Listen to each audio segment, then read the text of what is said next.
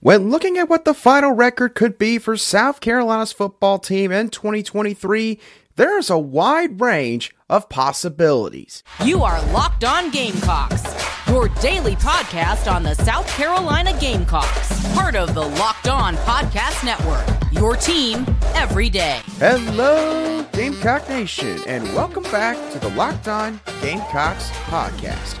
I'm Andrew Lyon, the host of this podcast, and you can find my written work over on Gamecocks Digest on SI.com.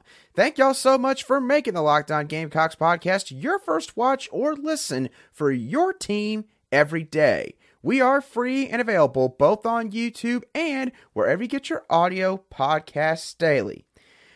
And we've officially reached that point of the preseason. It is time for us to look at South Carolina's schedule and see what is the best case scenario for this team, what's the worst case scenario, and what do we all think the final record is going to be for Shane Beamer and the Gamecocks in 2023. We're going to touch on all of that on this Thursday edition of Locked On Gamecocks.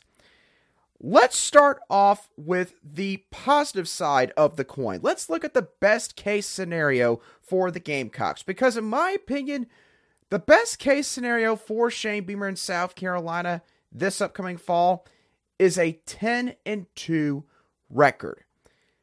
Now, to break this down, let's take a look at the schedule first and foremost. In my opinion, we're going to know how this season is going to play out by week 4 of the season. And week 4 is the week that South Carolina takes on the Mississippi State Bulldogs. And I believe that that game is going to take place on September the 23rd. So by that point, if South Carolina's best case scenario is playing out, then the following things have probably happened. South Carolina hasn't just defeated North Carolina, they've blown them out. Maybe they blow out the Tar Heels by 3 scores or more. South Carolina is competitive against the Georgia Bulldogs in Athens. Let's say they don't let the Bulldogs run away with things like they did last season. Maybe the Gamecocks keep it a pretty tight ball game. Maybe the game even goes late into the third or even into the fourth quarter.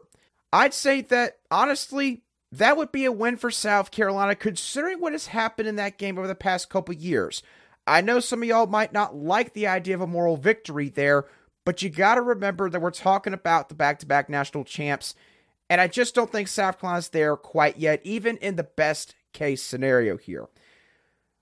In the best case scenario, South Carolina takes care of business against Mississippi State in week 4, a game that maybe in previous years, especially before 2022, it probably would have been a little bit trickier, even considering the circumstances surrounding the Bulldogs program right now.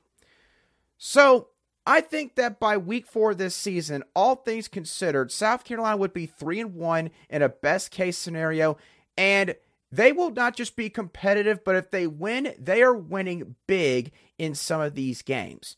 Now, in terms of the on-field aspect, what all would have to happen for the best case scenario to be realized for South Carolina? Well, the first factor we got to bring up is Spencer Rattler.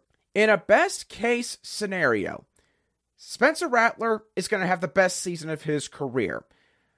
I personally think that the pairing of Spencer Rattler and Dowell Loggains was a perfect marriage, and more importantly, it was the type of quarterback play call relationship that Spencer Rattler needed after what happened this past season, where he had to deal with long-winded play calls in terms of the verbiage that he was receiving from Marcus Satterfield. He had to deal with personnel groupings, a constant rotation of the guys that he had out wide. So, he probably wasn't able to build as good of a rapport with some of his targets as he would have liked. He was going from an air raid offense to a very comprehensive pro-style offense. And clearly that hurt him in a negative way in 2022. Things just feel differently this offseason. I really feel like that this pairing of him and Dowell Loggains is going to work out quite well for South Carolina this fall. Another aspect that I think the Gamecocks' way in a best case scenario would be the rush defense. The rush defense would go from being one of the weaknesses of this team to maybe even being a strength of this team. I am very optimistic about this defensive front. I really like this linebacker core. I love the depth there. I love the versatility. I quite frankly feel like that some people are not talking about Debo Williams enough. I think that this guy is ready for the moment. I think he's ready to be a starter. I think Stone Blanton is going to have a big leap in his sophomore year. The defensive tackle position, or Travian Robertson, I think that unit is getting a lot better coaching in terms of the technical aspect of the defensive tackle spot, and the same deal with the linebacker position. That unit quite literally goes 3 deep at both spots. I think you've got 5 guys there with Tonka, Alex Boogie Huntley, Nick Barrett, TJ Sanders, and Xavier McLeod. 5 guys right there you feel very comfortable with, and that doesn't even include Elijah Davis, who could also come on as the season progresses this fall. And then the edge position. I'm cautiously optimistic about Jordan Straughn's return. I think that he has looked good in fall camp, especially considering the fact that, it was just 11, 12 months ago where he tore that ACL. Sometimes it takes guys a little bit longer mentally speaking, but I think he's looked solid out there. Brian Thomas Jr., I really think that he's going to take a leap this season. From what he has done this offseason, the good weight that he has put on. He said he was 215 pounds when he played last season, when he was talking to the media, I believe, on Tuesday. That's ridiculous. He's now like 235, 240. So size-wise, he's going to be much better prepared for SEC play this fall. And he played phenomenal in the spring game. I think he's going to parlay that over into a really decent jump this season. Jatius Gear, really good transfer from Syracuse. I think he's going to help this fall. And I just love the physical makeup of this secondary. Nick Evanwari and DQ Smith are 2 physical specimens back there. Marcel Dial, dude looks absolutely ripped when you see him, whether it's in photos or whether it's in person. O'Donnell Fortune, he has gotten better in the weight room off the field this offseason. And David Spalding, he seems to be fully healthy once again. And continue with the secondary, which I think would be another unit that would really do well in a best case scenario here. This group, I understand they lost 2 cornerbacks in the NFL in Cam Smith and Darius Rush, but I think that these guys are going to be just fine. I think Torian Gray, being one of the better secondary coaches, not just in the SEC, but quite frankly in the entire country, I think that he's got a great mixture of veterans and really young, talented players back there. You've obviously got Dial, Fortune, and Spalding in terms of the veterans. And then the young budding stars. You got Evanwari and DQ Smith at the safety spot. And then you got some younger players like Jalon Kilgore, Keenan Nelson Jr., and Emery Floyd that could also help out this fall. Maybe even a Judge Collier or a Vakari Swain. That is a unit that is really starting to take shape in terms of solid overall depth at every single position. So, if this team ends up going 10-2, which I think is the best case scenario in 2023, I think it's going to come down to the play of Spencer Rattler, rush defense being significantly improved this fall, and the secondary overcoming the losses of Darius Rush and Cam Smith and meshing together as a unit more so with all the talent they've got with their younger players and the experience and savviness of the older players. I think those would be the 3 spots to watch if this team is going to take another step forward on the field in 2023. Now, we talked about the best case scenario, but there is also a path to things going sideways for the Gamecocks this fall. And I'm going to discuss what that could possibly look like, both in terms of how some of these games play out and also how some of these guys perform on the field. We'll dive into that a little bit deeper in just a couple moments right here on Locked On Gamecocks. Today's show is brought to you by eBay Motors. Just like Spencer Rattler making pre-snap adjustments on offense, every part of your vehicle has to fit and work perfectly. So the next time you need maybe a new set of tires or a new pump, or maybe you need a new spark plug, you can head on over to eBay Motors. With eBay Guaranteed Fit, you can make sure that every part you need fits just right the first time around. Just add your ride to My Garage and look for the green check to know how the part will fit, or you'll get your money back. And with over 122 million, not thousand, million parts to choose from, you'll be back in the game in no time. Get the right parts, the right fit, and the right prices on ebaymotors.com.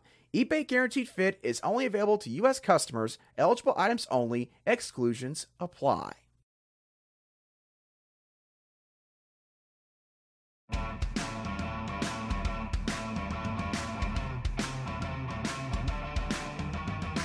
Welcome back to this Thursday edition of the Locked On Gamecocks podcast, where we cover your South Carolina Gamecocks every single day. And as always, thank you to each and every one of you everydayers for always tuning in right here on Locked On Gamecocks.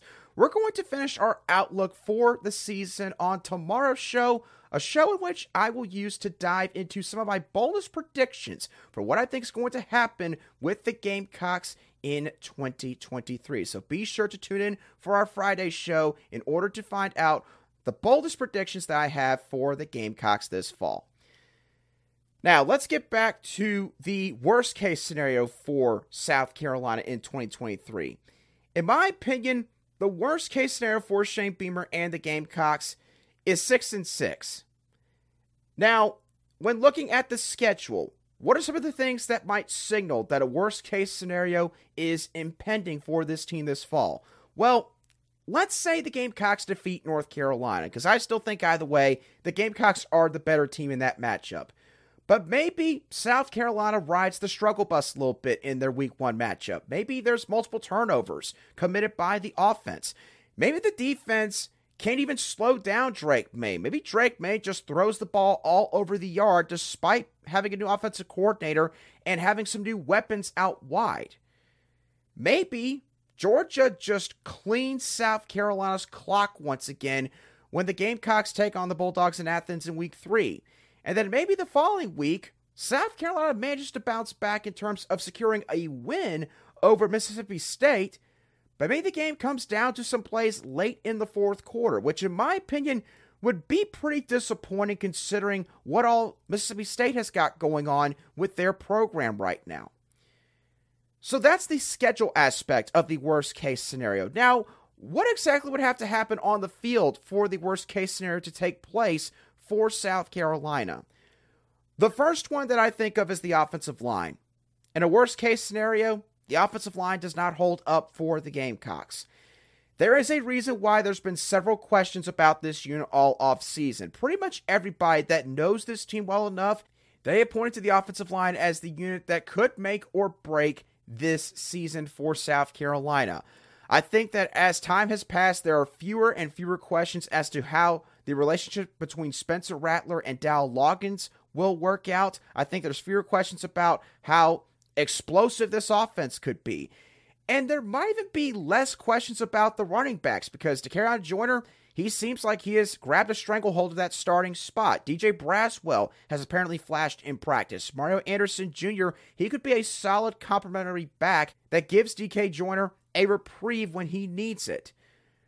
But questions still remain about this offensive line. And I have to admit, it concerns me a little bit how all these players, when they're asked about the O-line, they talk about how everybody stands out. They talk about how gritty they are. They talk about their togetherness, how they've been intentional about hanging out with one another. And listen, I'm not saying that those factors aren't important here.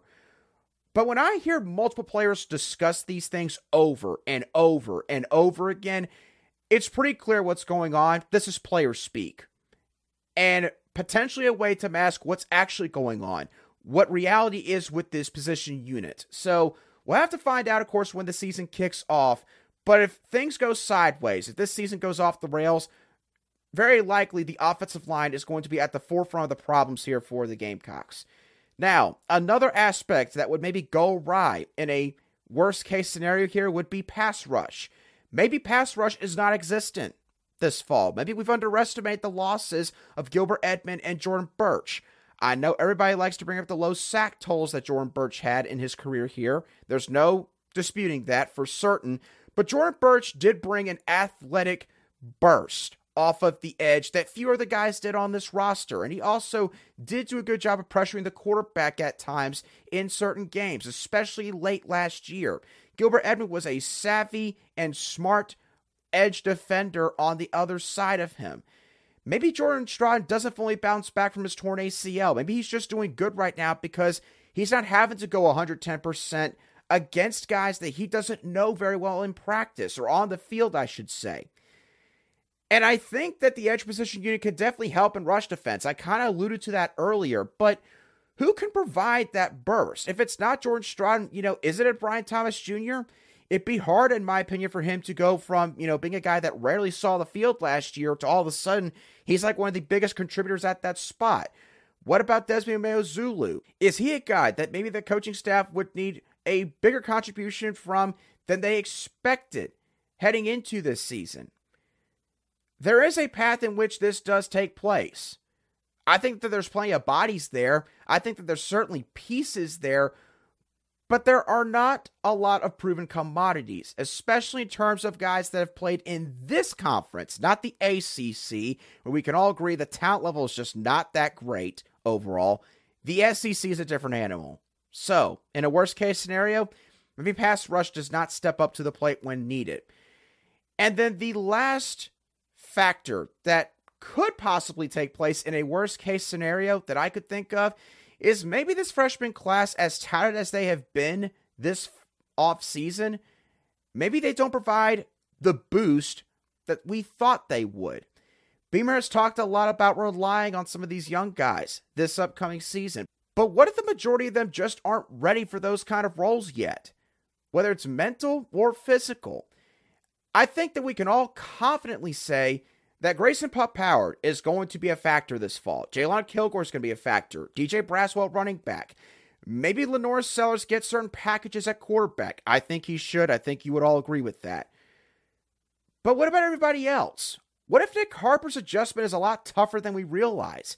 Maybe he doesn't even make a hidden impact at wide receiver this fall. What if some of the young DBs and O-linemen need more time to develop? Whether, again, it's maybe just getting in shape, maybe reshaping their bodies, or it's just diving into the playbook and getting the verbiage and communication aspect down. There's a reason why it is difficult for a lot of true freshmen to burst onto the scene in the SEC. And I know some of you are going to immediately say, well, Nick Manwaring DQ Smith did it last fall, and I don't think any of us saw that coming. So why can't it happen with a bunch of these guys? Maybe it does. Again, this is just a worst-case scenario playing out here. And if it does end up being a 6-6 type year, maybe the freshman class, again, I don't want to say doesn't live up to the billing, because that wouldn't be fair, but maybe there's just not as many instant impact type players. That could certainly happen. So maybe the freshman class not living up to their expectation for this season, pass rushing being non-existent, and the offensive line just struggling mightily. Those would be the three things I would look at in terms of a worst-case scenario if this season were to completely go sideways for South Carolina. All right, now in a couple moments, I will dive into my official record prediction for the Gamecocks this fall. What do I think is going to happen with this team? This show is sponsored by BetterHelp. Now, in the past few days, there are a lot of kids that are enrolling into college, and they're about to start their first year ever away from home. And for some of these kids, maybe the process has been smooth and seamless. Maybe you couldn't wait to get away from your parents. But maybe there's also some other kids out there that are struggling in this new environment, trying to figure out how they're going to adapt and evolve in this new world that they're living in. And maybe you've reached a point where maybe you feel like that you need to get some therapy. And if you're thinking of starting therapy, give BetterHelp a try. It's entirely online. It's designed to be convenient and flexible, and you can suit it to your own class schedule. Let therapy be your map with BetterHelp. Visit BetterHelp.com/LockedOnCollege today to get 10% off of your first month. That's BetterHelp, HELP.com/LockedOnCollege.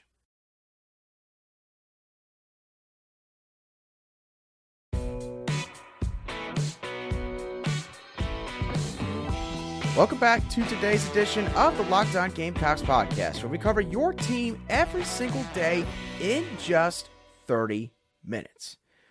All right, it's time to get into my official prediction for South Carolina's football team in 2023. I thought that I had a final record that I was set on for a couple months actually, but I recently have been going back and forth and I actually changed my prediction. I originally was thinking 6-6 because I just feel like that this team has got a lot of issues in terms of the trenches, but I changed my prediction to 7-5. Now, some of the rationale behind my prediction, I already explained it to y'all a little bit, but the offensive line unit, I just have a lot of concerns with that group. And while I think that this offense is still going to be improved in terms of the passing game this year, it is fair to question just how often is the running game not just going to be there for South Carolina, but be there consistently in some of these football games. And that leads me to the schedule. This schedule is just absolutely brutal. The Gamecocks are facing 5 top 25 teams based on the preseason AP and USA Today coaches polls that have been released in the past couple of weeks. Their road slate is just ridiculous. They play at Georgia, they play at Tennessee, they play at Texas A&M, and they also do play at Missouri, but Farrett Field, none of us respect that as a home field environment in the SEC, but Texas A&M, Tennessee, and Georgia, I took the average of each of those three stadiums and their top capacity. The average capacity of each of those venues is like 99,000. That's pretty tough for a team that this upcoming season has made no bones about it that they're going to be relying on a lot of younger players, including some true freshmen. Now, breaking down this schedule into a couple different stretches, there's going to be a few that are going to decide how well this team does this year. The first one's obviously the month of September, where you got games against North Carolina, at Georgia, and at Tennessee. I still feel like that South Carolina is a better team right now than North Carolina. I think they're much more stable than Mississippi State right now. They've got home field against Mississippi State, and there's no real schedule dynamic advantage that either team has. I just think South Carolina is better than the Bulldogs on the west side of the SEC. Now, in terms of the Bulldogs on the eastern side in Georgia, South Carolina's just not ready yet. They're getting better. The Gamecocks are compiling more talent, but they do not have the hosses in the trenches yet to go up against Georgia for 60 straight minutes. I just don't think that they're quite there yet. Give South Carolina another recruiting class or two, and I think that they'll be able to challenge Georgia on a serious level. But right now, they're just not ready. The game at Tennessee, honestly, in terms of all the quote-unquote tougher games, this is the one game where you could convince me South Carolina could win. I still give Tennessee the nod here, but not by much. I think that is going to be either way a close ball game, but I do think from a personnel standpoint that South Carolina can match up with Tennessee a lot better than most of the other teams in this conference. I think South Carolina's got the secondary to slow down that passing attack, and I think that South Carolina, as long as they stay healthy, has the weapons on the edge, the tight ends, and the quarterback to just absolutely torch that defense again. 63 points necessarily, I'm not going to go that far. But 38 plus, I could see that. I could definitely see that. The next stretch is the stretch of games against Florida, and then the 2 road games at Missouri and at Texas A&M. Now, in terms of the overall firepower, maybe that stretch does not pop off the page to some of you, but I think that is a tough stretch because of the emotional and revenge game aspects that all 3 of these games are going to provide. South Carolina is going to be hyper emotional in the Florida and Missouri games. Those are 2 big revenge games. And I really am curious to see if South Carolina, let's say, goes into that Florida game and they get their revenge against the Gators. How do they then respond when they take on Missouri the following week? Do they come in a little bit overconfident, maybe kind of overlooking them like some might argue they've done over the past couple of years? Or does South Carolina calm down after their win over Florida, mentally reset, and approach the Missouri game in a business-like manner? I want to say that they'll do the latter, but again, this is a younger team this year, at least in terms of the guys that you're expecting to contribute. I think that if they're going to bounce back from a potential revenge game victory over Florida and then beat Missouri, you need number 7 to lead the charge there. I'm just not fully convinced of that. I think that Missouri's defense is stout. I think they have no issues making it an ugly type of football game and making it come down to the fourth quarter per se. Missouri's got home field advantage. I think that one's just going to be tough. At Texas A&M, I think the Aggies are going to be a much improved team this year. I think that offense is going to be a lot better. Their defense is just full of studs in the defensive front and in the secondary, and it's at Kyle Field, and they're going to want revenge, and they're coming off a bye week. The Aggies, I think, are going to get that one. Jacksonville State and Vanderbilt, I think the Gamecocks get both of those games.